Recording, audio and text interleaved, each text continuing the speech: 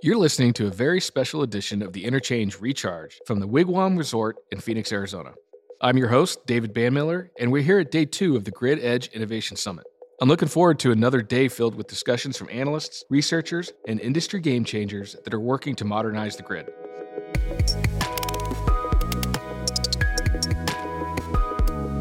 Listen in as we bring you insights from sponsors, speakers, and attendees throughout the 2-day conference. In episode 2, we sit down with transitioning experts in the automotive industry, leading microgrid developers, and distributed generation players.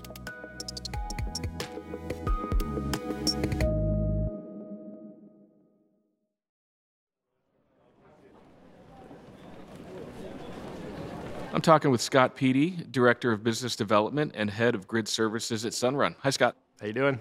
So you were on a panel yesterday on grid insecurity. How do you think that discussion went? I thought it went really well. I think that we touched on a lot of topics. Some of the major themes that I took out of it was around things that it's largely around what utilities can be doing to encourage more use of DERs behind the meter and grid services programs and aggregations, ways you can incorporate vehicles, but then all the other devices that are going into residential homes behind the meter. Very utility-centric, utility-focused, which, honestly, I think is where a lot of the attention needs to be anyway. So I thought it was good.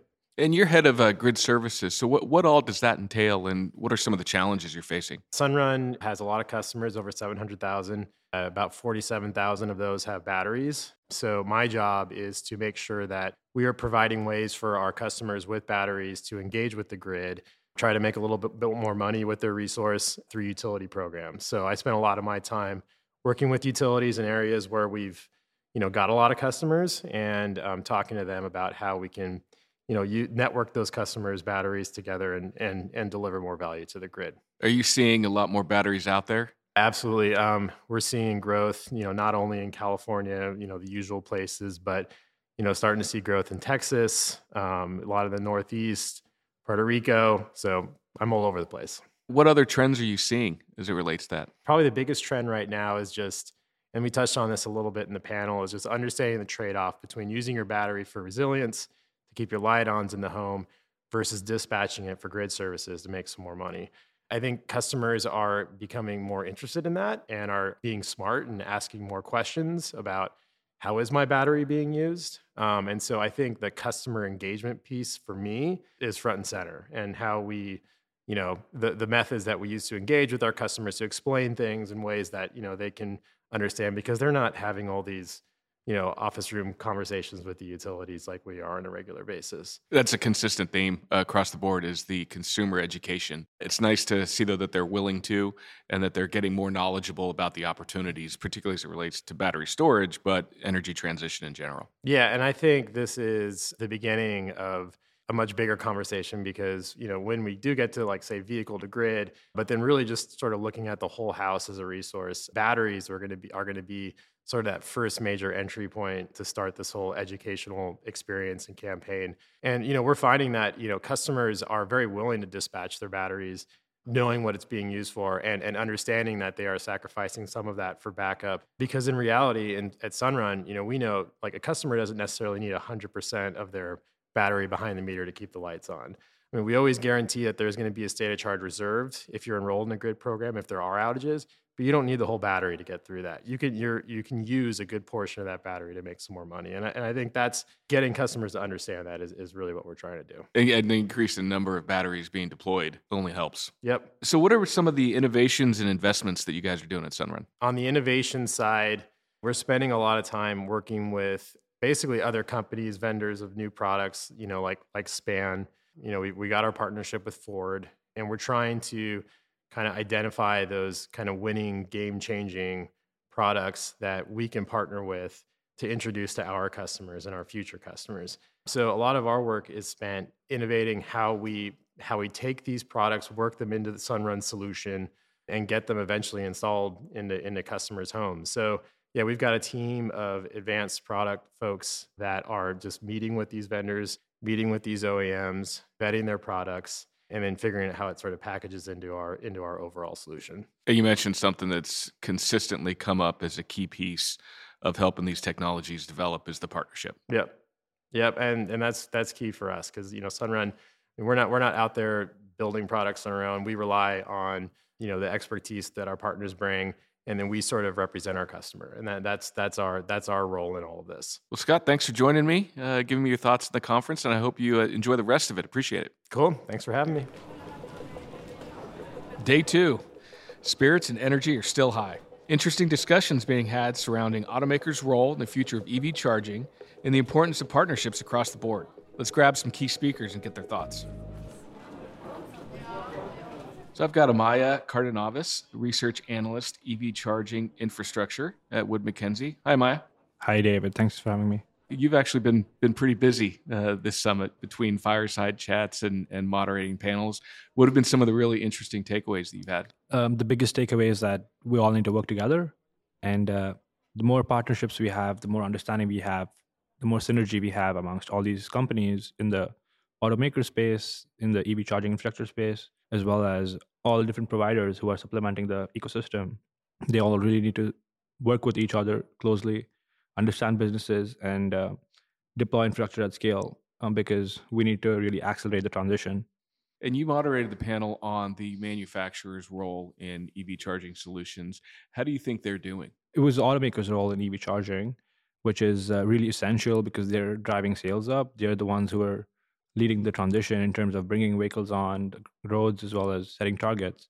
And they are the ones that are actually developing standards and which the whole industry will conform to. So it was really interesting to know about how they're seeing charging infrastructure in the future as mainly about talking about public charging, home charging, as well as all these cool technologies, talking about connected cars and how they can be used actually to feed energy back into the grid, which is going to be a big thing because we'll have so many batteries on roads through the vehicles. What are some of the trends that you're seeing in the infrastructure deployment? With EV charging, I expect that most charging will happen at home, around 70 to 80%. Today, it is that number, but it's going to reduce as more EV adopters in the later stages are living in multi-unit dwellings where it's tougher to get chargers in. So the biggest trend is that access to home charging will go down in the future across the globe. It'll be less steep in how it is in North America, but much more steeper in other parts of the world, such as China or India, where higher urbanization exists. So that's one really key trend that's coming along. The other one is that workplace charging will be essential. When people really start going back to work, we'll see more and more requirement of charging at work, especially to get people who can't charge at home charging at work. And building that whole ecosystem around bringing people back to work and allowing them to book their parking spots for charging, along with all these other amenities that can be offered, will be really essential to pull people back in. And what about some of the solutions being offered for really densely populated areas? Yeah, it's a great question. So in terms of multi-unit dwellings and in densely packed neighborhoods, we require a lot of load sharing, meaning we need to balance the loads so that the grid isn't stressed too much. And there are a couple companies in the space who are really trying to do this stuff with leveraging infrastructure installed and balancing out the load profiles by adhering to customer needs. So customer can or EV owner can actually set up the time when they need their vehicle to be full, and they'll manage charging accordingly rather than just charging your vehicle within 1 hour and then letting you use it. So rather than that, they'll just slowly charge it, say by 5 a.m. in the morning, 6 a.m. in the morning, you'll have your vehicle ready, which really makes a lot of sense. The other thing is that connectivity is a big issue in underground parking lots. A lot of companies are looking at solutions in terms of being able to actually install chargers that may not require connectivity. And there's all these different sort of solutions. We don't know the answer yet, but right now all we know, we need to install and deploy. Geographically, are you seeing any areas that are further along or that are doing things right versus others? Yeah, of course. I think China is a leader, massive leader in the space. China has been doing great work. They have deployed at scale. They have a clear advantage in terms of manufacturing costs coming down drastically, especially because they've realized economies of scale. The other big region is Western Europe, which is really doing great and coming close to home in North America. I feel there are a couple of jurisdictions that need to be pointed out in terms of how they're leading the charge. California, of course, is one. Everyone talks about California. But beyond that, even Florida has seen great adoption of EVs and deployment of infrastructure. As well, in talking about in Canada, we've seen really great stuff happening in terms of adoption of EVs in British Columbia as well as Quebec. So these are like some of the regions that need to be pointed out. other regions need to really take learnings from them and develop their policies accordingly. Anything from the government side of things that they could do to help drive it? So right now it's all about funding. Just bringing the cost down is important. And that's what the technology trend looks like, is that when you scale up, you're able to drastically bring down costs. And this is what has happened in China, and it's continuing to happen in the United States and Canada. So government funding through the recently passed bills, the IRA, Inflation Reduction Act, and the funding coming in through the NEVI, that is the National Electric Vehicle Infrastructure Program, which is passed like earlier this year. It's a huge amount of money. It's around $5 billion from NEVI and the IRA, as well as pretty large amounts for charging, as well as medium and heavy duty fleets. It's all about the money right now being pumped in from the governments, and hopefully we'll see that really turns to fruition in terms of seeing EV adoption and more EVs on the road. Listen, I appreciate you stopping by and sharing your insight. Perfect. Thanks so much, David. Joined by Kathy Knoop, Manager of EV Stakeholder Solutions at General Motors. Welcome, Kathy. Thank you, David. Thanks for having me on. So you were part of a panel on the automaker's role in EV charging solutions. How did that discussion go? What were some of the key themes you guys discussed?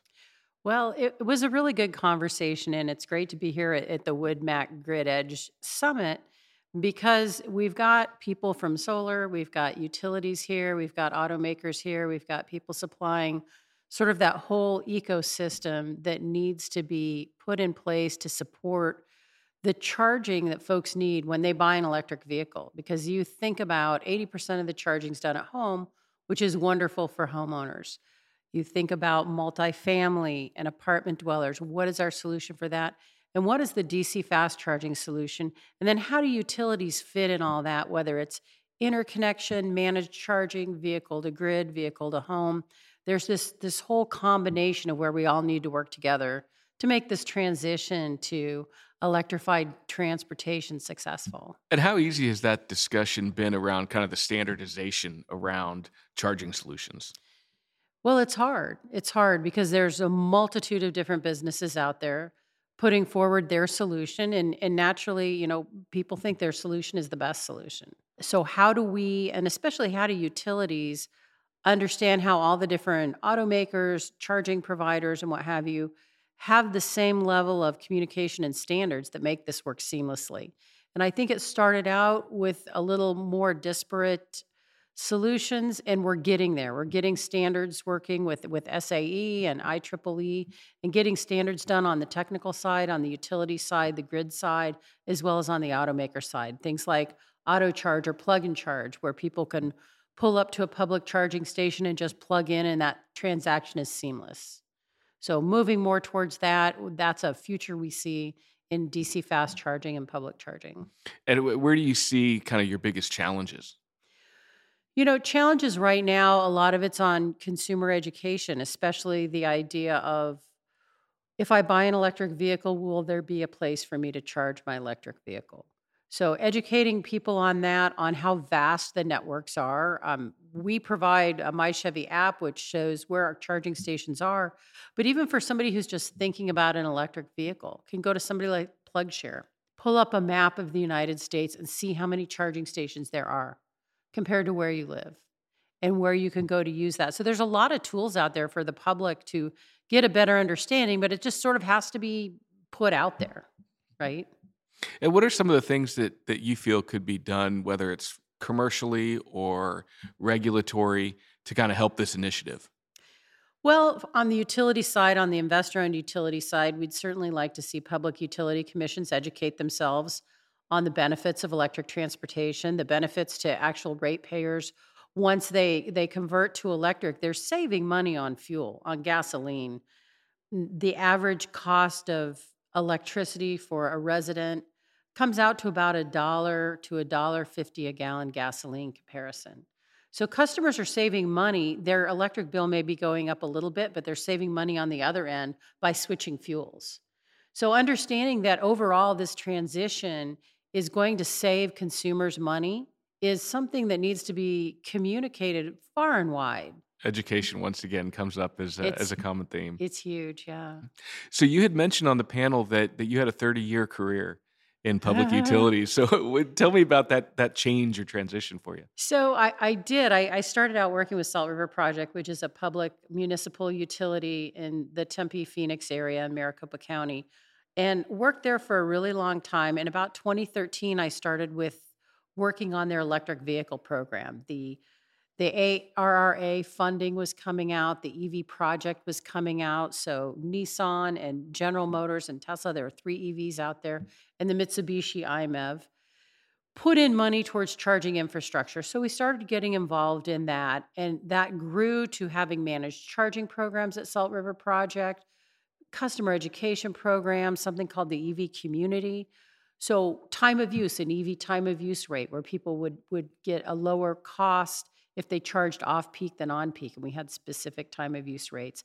I left Salt River Project to work at Arizona Public Service, which is an investor-owned utility. And investor-owned utilities look at EVs a little bit differently.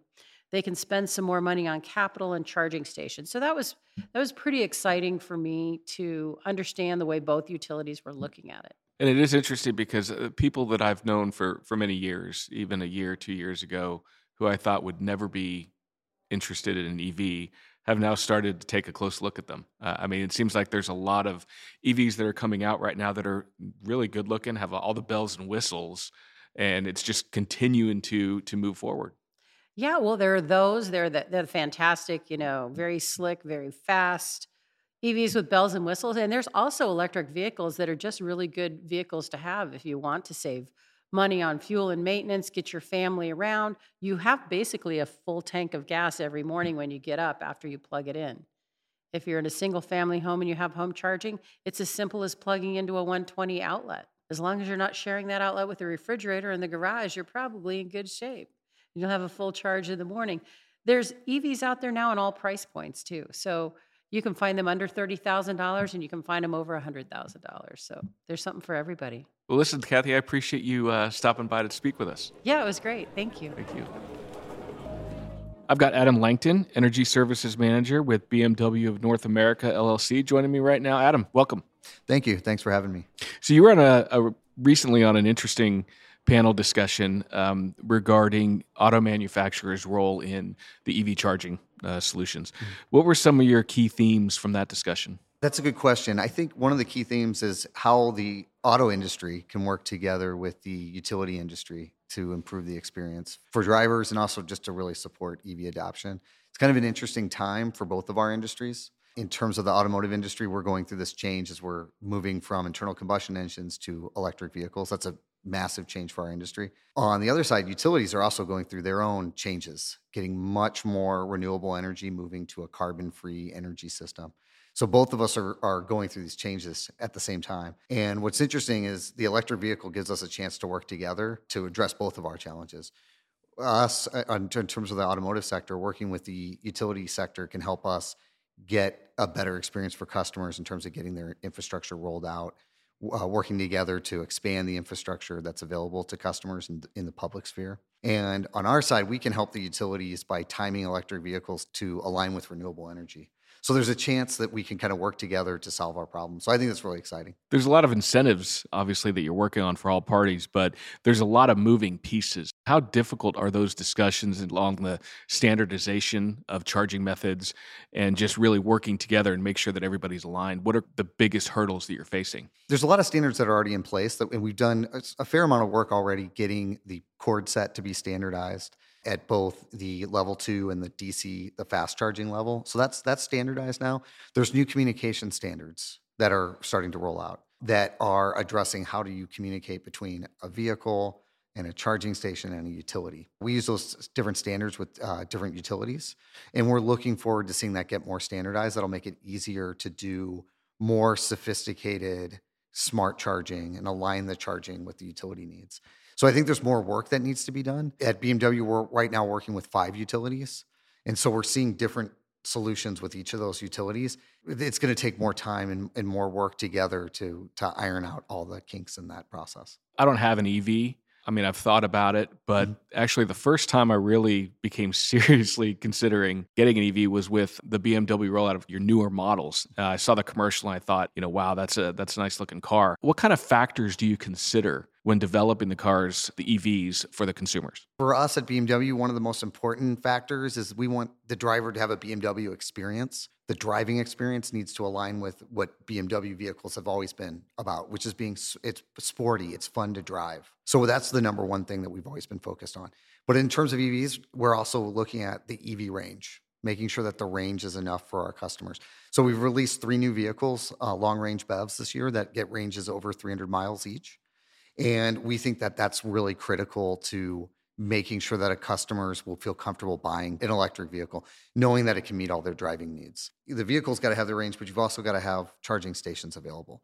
And so what we do in that area is we work with Electrify America to offer our drivers a 2-year subscription to the Electrify America infrastructure network so they can charge at any of those fast charging stations. So that gives them more comfort as well. So it's the vehicle, but also putting these services around the vehicle that make sure that EV drivers, and most of them are new to EVs when they're at this point still, that they're comfortable and that they know that it can meet their needs.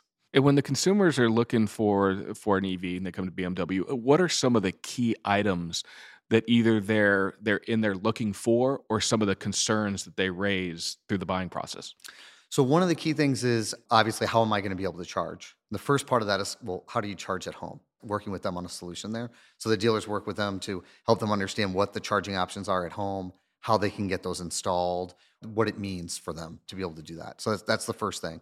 And then away from home, obviously I mentioned the Electrify America network. We also work with EVgo as well. So we have opportunities for them to charge with EVgo as well. Those two are probably the most important for people coming new to the vehicle.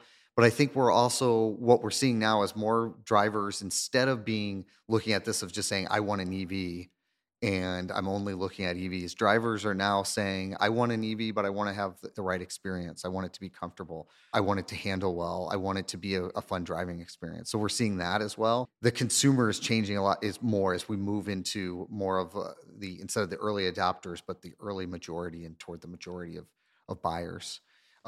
They're looking at it as another car experience. And so they're trying to say, how do I have the same experience that I have in my current SUV or sedan? What does that look like in an EV? And I know that the EV revolution or whatever has really accelerated over the past several years.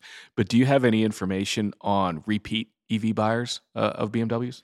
That's a good question. So we've been selling electric vehicles since 2014 when we started selling our i3. So we are seeing repeat buyers. I think one of the things that with repeat buyers is they're a little bit more savvy about the range that they need, and they're more savvy about the need for charging stations away from home. What we find is that if somebody is new to EVs, they think they need a lot of charging stations around their community, around wherever they're going to go. What we find is once they're driving an EV, they find out they don't really need that as much.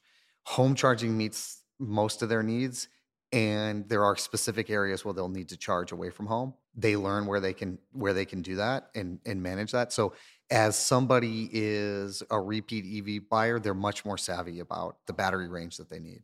That makes it easier for us to work with them because they know exactly what they're going to need to meet their needs. Which brings up a point that has been discussed many times throughout this conference, is the education of the consumer. What are you guys doing to help that process? Sure. So, I mean, what we try to do, the dealers try to work with the customer to understand what their travel needs are, how they're going to use the vehicle. It also matters how many vehicles you have in a household. If you have 2 vehicles in a household, they're much more willing to take that leap into the EV space because they're like, well, I've got another vehicle that's an internal combustion engine, so I could meet all my trips if I needed to. We're seeing that we have to teach them about what it means to charge at home, how that works. We're trying to educate them about that, how to use fast charging stations.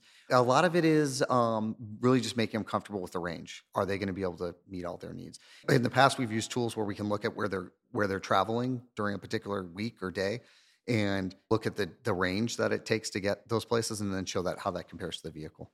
Geographically, are you seeing any trends in terms of interest and buying of EVs? I mean, obviously, kind of excluding California, maybe the rest of the US where there's interesting stats on that? I guess what we've seen over the past few years is the concentration has been in California, most of the demand. But we're seeing now that that is spreading around the US more. We sell our EVs at all of our dealerships across the US. So for us, we're encouraging folks in all markets to adopt electric vehicles. I don't know that we're seeing any major trends other than moving away from California and moving more toward across the country in all large metro areas. We're seeing a lot of demand. Are there any states in particular that you're finding are maybe a little bit behind on the EV adoption and maybe some of the things that you're doing to help bring that about? Yeah, so the states that have been ahead were California, the West Coast, and the Northeast. Other areas have been behind the curve a little bit on this. What we see for the states that are behind the curve is that they've invested less in infrastructure, and they often don't have state incentives either for getting a home charging station or a vehicle. So some states have it, in addition to the federal tax credit, the states in the Northeast and on the West Coast have incentives for purchasing the vehicle at the state level. Those help a lot. I think what we'll see happen now, though, is that the infrastructure bill that was passed last fall puts a lot of money into infrastructure and is distributing that around to states that did not have a lot of that before. So we're going to see a lot more infrastructure rolling out in those states. The federal government asked for plans from each of the states for their money in September, and they've been reviewing and approving those plans. So that's going to start growing more of that infrastructure. That will tackle that piece of it. And then I think the other thing that those states should work on is working with their utilities to get the utilities ready to install infrastructure at the homes. And that part of it is just supporting people, answering their questions, making sure they understand what that infrastructure means when you install it in your home, but also providing incentives. The incentives are helpful for getting people to get a charging station at home and then just making the experience more affordable. Yeah, having a very supportive regulatory environment to help push these things forward. Definitely. Yeah, that's really important. And I think we're seeing that grow outside of the coast now. Well, Adam, listen, this has been an insightful discussion. I appreciate you stopping by. Sure. Thanks for having me. Thank you. I'm joined by Ken Schisler, Senior Vice President, Regulatory Affairs at C-Power Energy Management. Hi, Ken. Hey, how are you? Good, thank you. So C-Power is a sponsor of this summit. How important do you think it is for companies to sponsor these types of events to further the discussions going forward? It's very important, actually. I mean, there's this, first of all, the innovation that's occurring is mind-blowing speed, but policy doesn't move at mind-numbing speed. It's the opposite. And conversations here, sort of, it's the bleeding edge of where we need to be in terms of like being able to try to have market rules, et cetera, catch up to the technology. So it's been this conference is great for that sort of mix of forward-looking technology conversation as well as a policy conversation. So tell me a little bit about C-Power and your work there. Okay, well, we are the largest aggregator of distributed energy resources in North America. What we do is we take customers' load flexibility. So this could be demand response, it could be storage or renewable resources behind the meter, solar or other fuel cells.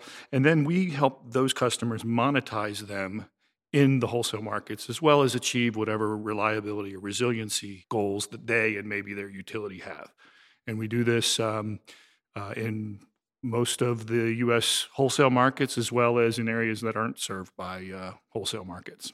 And you're part of a panel that's coming up here in a little bit on kind of necessary regulatory reforms to help unleash DER flexible capacity. What are some of the key points that you want to make during that discussion? One point I want to make is that this resource is really big. I mean, we have a Saudi Arabia of opportunity in terms of load flexibility. And we also want to make sure that we're getting the benefits, the full benefits of the energy revolution with more distributed resources. But there are challenges. There's a Saudi Arabia of resource capability, but getting that resource developed has some practical challenges. For example, access to data, overcoming some of the, maybe protectionist interests that some utilities have, and also respecting the jurisdiction of state regulators. These are important questions that we have to resolve, all the while, making sure that we create a system that's highly reliable. We don't want a distributed energy system to look like gridlock in traffic. We need the system to work well. We need to protect reliability and make it affordable, but we need to overcome a bunch of barriers. Yeah, I mean, you mentioned the capacity, the Saudi Arabia Mhm. of capacity. Without the data, the technology supporting it, Or you're the just carbon.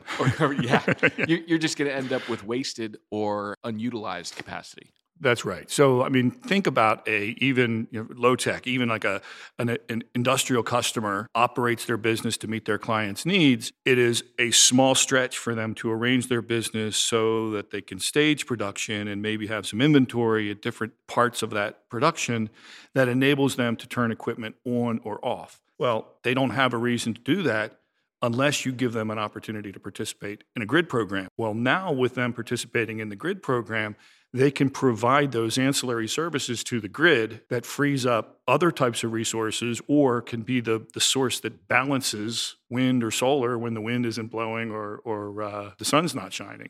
So they're very important balancing resources, and they're everywhere. We just need to figure out how to get more of them to market. So, what are some of the positive trends that you're seeing to help with the efficient use of that capacity? Well, customers are open to it. And we're seeing an evolution of thinking about the way we charge for energy. The way utilities, I should say, charge for energy. They're seeing ahead that times are changing and that customers are going to want these distributed energy resources. There is a tendency to protect rate base if you're a utility. It's important for them, for their shareholders, to protect rate base. And as in the old world of, well, let's try to prevent that cogen from developing because we're going to lose that load. Those times are in the past. These resources are coming. Electrical vehicle charging needs are coming, and utilities are thinking much more broadly about how to properly charge. And when you can have that conversation, you can begin to think about how do you open up opportunities for more of our resources. And given your role, regulatory affairs, how are you finding that environment? I mean, with the initiatives moving forward, what is being done, maybe what needs to be done? Well, there's a lot of work to do. I think most regulators want to do the right thing, just like every other government agency. They're taxed for resources, and it's hard to know exactly what the future looks like. One of the things that I think is positive about what we're talking about today is I think we're talking about no regrets type decisions that regulators can make, decisions that are not going to involve $1 billion commitment, but decisions that can move the needle in terms of bringing more resources to the table. So I really appreciate the opportunity that WoodMet presents here to be able to talk about, how we can make those market reforms and rules reforms to develop more of these resources. And I mean, across the board, there's no argument that there's support at not only the government level, but the consumer level as well to help get some of these initiatives put in place. I agree. And again, utilities serve an important role. Traditionally, they've been a barrier, but I think most utilities are coming to the place where they know they need to figure out a way to embrace these resources to help them solve their problems as well. And starting with the no regret decisions really kind of helps. Yes. Well, Ken, listen, I appreciate you coming on the show and appreciate your sponsorship You're for welcome. the event. And I hope you enjoy the rest of it. I will. Thank you very much. Well, another insightful day on the agenda. Just about to break for lunch. I'll see who else I can grab to join me afterwards. All right, I'm joined by Anna Siefkin, Commercialization Executive at the Office of Technology Transitions at the U.S. Department of Energy. Welcome. Great. Thank you so much for having me. It's a pleasure to be here. So tell us a little bit about your work at the Office of Technology Transitions.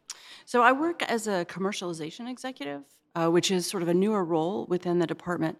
And what we really do is bridge across the entire agency. So if a technology is coming out of a particular office or a national lab, it might be at a university or through a partner, we actually help shepherd it through because it's difficult sometimes to navigate the department.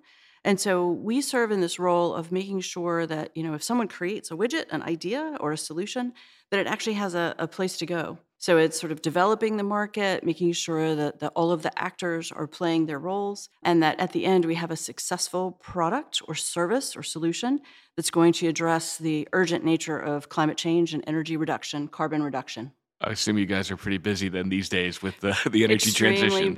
Extremely busy. So we're in the process of standing up different parts of the department. So with the recent legislation, the Inflation Reduction Act, and several of the others, there's this amount of funding that's sort of unprecedented. The interesting thing about it is the government's role has always been to do the R&D part, but now we're getting much more into the deployment and demonstration part as well, because we've seen that although industry's role is to pick up these technologies and move them into the marketplace, there is a role for the government in doing that. And so we're very, very interested, and that's why we have our new Office of Clean Energy Demonstrations. The Loans Program Office has new funding, and that's why our role has become so much more robust. How are you seeing the investment climate these days? You know, it's interesting. I've been working in this space for so long, and I remember back at a time when people really couldn't understand how to make that upfront capital investment, whether it was in the built environment or in some other clean energy technology, a startup, for example. But what I've seen in the past few years, not only in this role, but in previous roles, is that there is more funding available sort of out in the universe. There's more venture that's interested. There's more capital available, even from people who want to work on these projects together. So there's industry that gets involved. So I'm seeing there's an uptick, but it's never quite enough. It's never fast enough. And actually, I'll say it's not patient enough. It's very difficult to have a technology in an energy area. These things take a long time.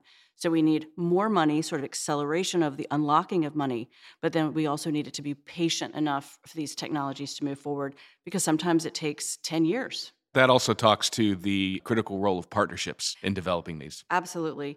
In thinking a lot about the conference, partnerships has been an ongoing theme, because you don't want to create something that doesn't have a market. You want your stakeholders, your investors to actually be interested and understand and have something that's de-risked, which is a critical thing, right? So investors are not going to make an investment in a particular technology unless they think that their stakeholders are all going to be okay with it, kind of on the investment side of the house. So you have to make these technologies pencil. That's the part of the investment that I think is coming together more quickly. I mean, it's similar to what happened to solar, however, 20 years ago, where solar was so expensive. So now the costs have come down, and the ability to deploy solar has been more sophisticated and easier. So now we have all these enabling technologies that keep feeding in, and we're seeing the same thing happen in long-duration energy storage and some of the other key technology areas. Hydrogen is a big topic right now. There's a lot of interest in that, and all of that has to do with hydrogen hubs and partnership. So can't do it without those partners out in industry, stakeholders, municipalities, cities, et cetera. And given the level of government support right now for the energy transition with, like you said, the IRA, what's the overall enthusiasm within the Department of Energy? Well, it's at, I would say, unprecedented levels of, daily excitement. For many of us who have been working in energy and energy transition, clean energy for a really long time, this is sort of the perfect balance between having funding available, having legislation and policy behind it, having an administration that's supporting it, and having the uptake at the state level, at the local level. I think it's a really good time to be working at the department, and there's a lot of jobs open. So if people are interested, they should definitely try to apply.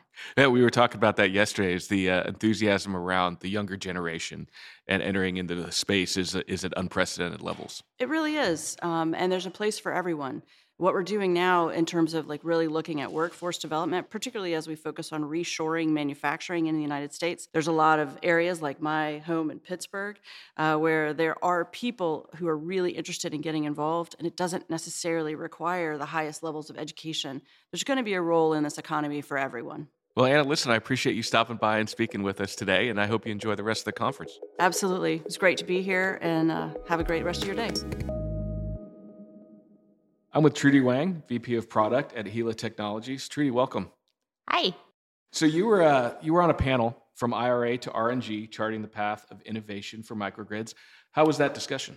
I think for me, it was enlightening in the sense that I was seeing across the room an agreement that the IRA is going to provide huge tailwinds to companies like ours.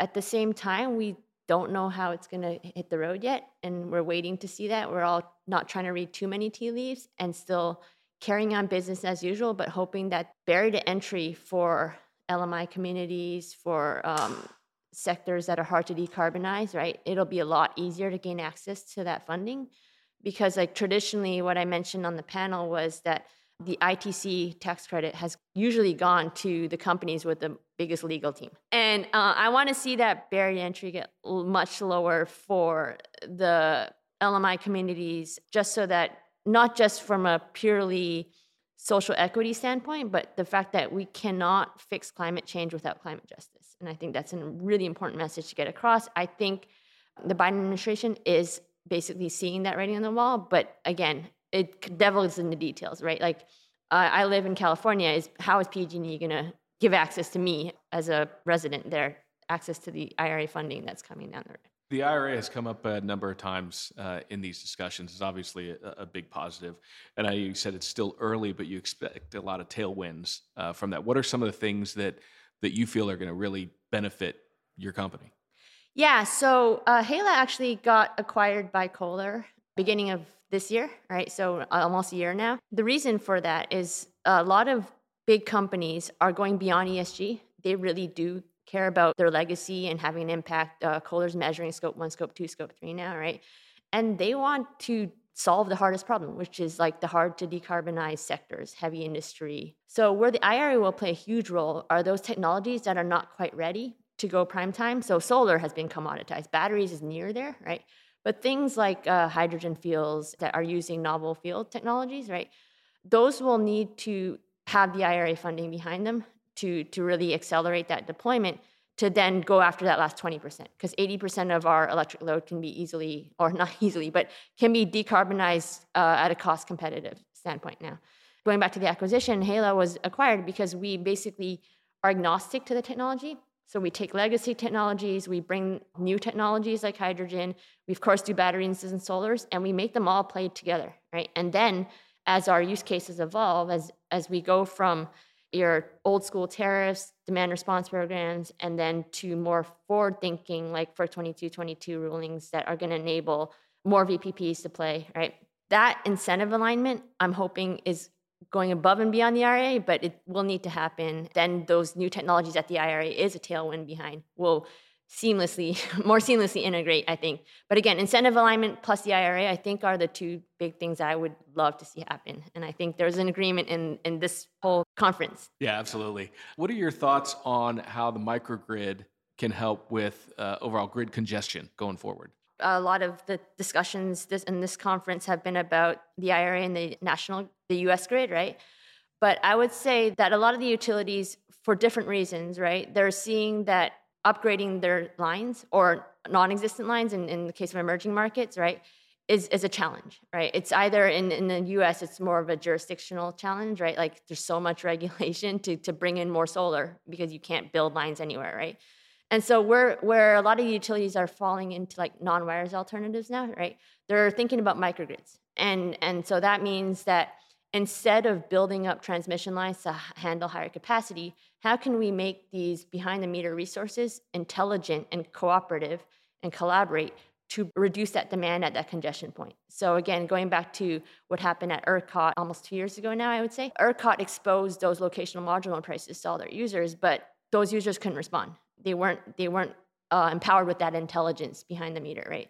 And so if you start to think about all these users grouping together, cooperating and becoming microgrids, cooperating with C&I facilities, right, and then becoming smart cities, right, you can start to think about those as intelligent nodes on the grid that can reduce those congestion points, bring back down that price, and then you won't need that T&D upgrade that the utilities are either fighting regulation against, or again, in the case of emerging markets, there is no grid, right? Yeah, helping with the efficient use of the overall grid. Exactly. And then bringing down the prices in conjunction with that. Yeah. So basically a more dynamic transactive grid where your baseline doesn't have to be flat anymore, balancing demand side and generation side with a much more flexible demand side. What do you see utilities doing in that regard? I mean, what's some of the momentum behind the initiatives to help balance that load across the grid and reduce the congestion? I would say that a lot of utilities right now are worried about climate impacts, right? And it depends on which state you're in. So on the East Coast, there's a lot of concern about floods, right? And then where I'm from, California, there's a lot of concern about wildfires and drought, and then heat waves, because that also increases your demand on the grid, right? And so those two use cases are huge concerns now, and a lot of utilities are thinking about how to make their grid more resilient to that. But at the same time, how do you then turn these nodes into dispatchable resources? Like when I say nodes, I mean intelligent microgrids or smart cities or virtual power plants, right? So like, how do you make them the new resource in the grid so that instead of thinking of the duck curve as a bug, think of it as a new feature of the new grid, right? And then you now have a new tool in your belt, which is the demand side that can respond. But again, the utilities need to think about programs and incentivize that and stop this patchwork of NEM tariffs and fighting with solar companies, right? Again, it's about stakeholder alignment and also incentive alignment for the solar companies, for the renewables companies, for the utilities, and then for end users. And HEAL is a sponsor of this summit. How important do you think it is for that type of sponsorship to help with these summits to get the message out there? I actually think it's a pretty critical thing to do because it shows that companies like ours and our parent company, Kohler, right, we are serious about bringing stakeholders to the table and then working with Wood Mackenzie. And again, I mentioned I'm an Interchange junkie, so it's an honor to be here. I think like the leadership, partly it's sponsorship, but partly it's like getting our voices out there, right? And getting heard by the correct stakeholders, right? And this is what excited me about this conference is all the correct stakeholders are here, right?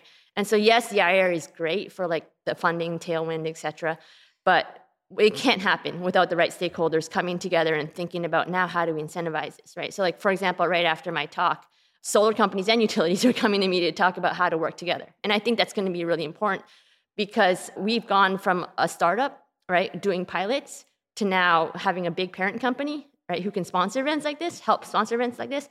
And now we're like thinking about, okay, we don't want to do pilots anymore. We need to make things not just for Hala's benefit, right, but for like fixing climate change, fixing the energy grid. We need to take our piloted microgrids or piloted CNI's facilities into production at a scalable level, not just in the US, but across the world. It's been nice talking with everybody here because there's a really positive feeling behind just the environment right now, that there are a lot of tailwinds that maybe weren't even there just 12 or 18 months ago, but the support that's being displayed, whether it's consumer-wise, commercial-wise, government-wise, everybody kind of has that little bit of an extra spring in their step, if you will, just moving into 2023 with a lot of opportunity. Absolutely. And what I'm also seeing, which is really great to see, is like a lot of institutes that I would have used to cast away as think tanks, right? So, or people who do pure R&D, right? So like DOE's been here. I saw DOE here, RMI's here, right? They are now hands-on. They're getting involved with utilities, working on solutions, right, in the solution space. Hala itself, we're working with campuses, academic campuses who want to convert actual campuses into microgrids, like UC Berkeley as an example, right? And they're not talking about just like living labs anymore. They're talking about converting the entire campus. And that's very exciting for me because having come from academia and not wanting to go back in, because I wanted to make that impact, right? I'm seeing that sea change, which is fantastic. Well, Trudy, listen, thanks for joining us and I appreciate you listening to the podcast. Absolutely. It was a pleasure and an honor.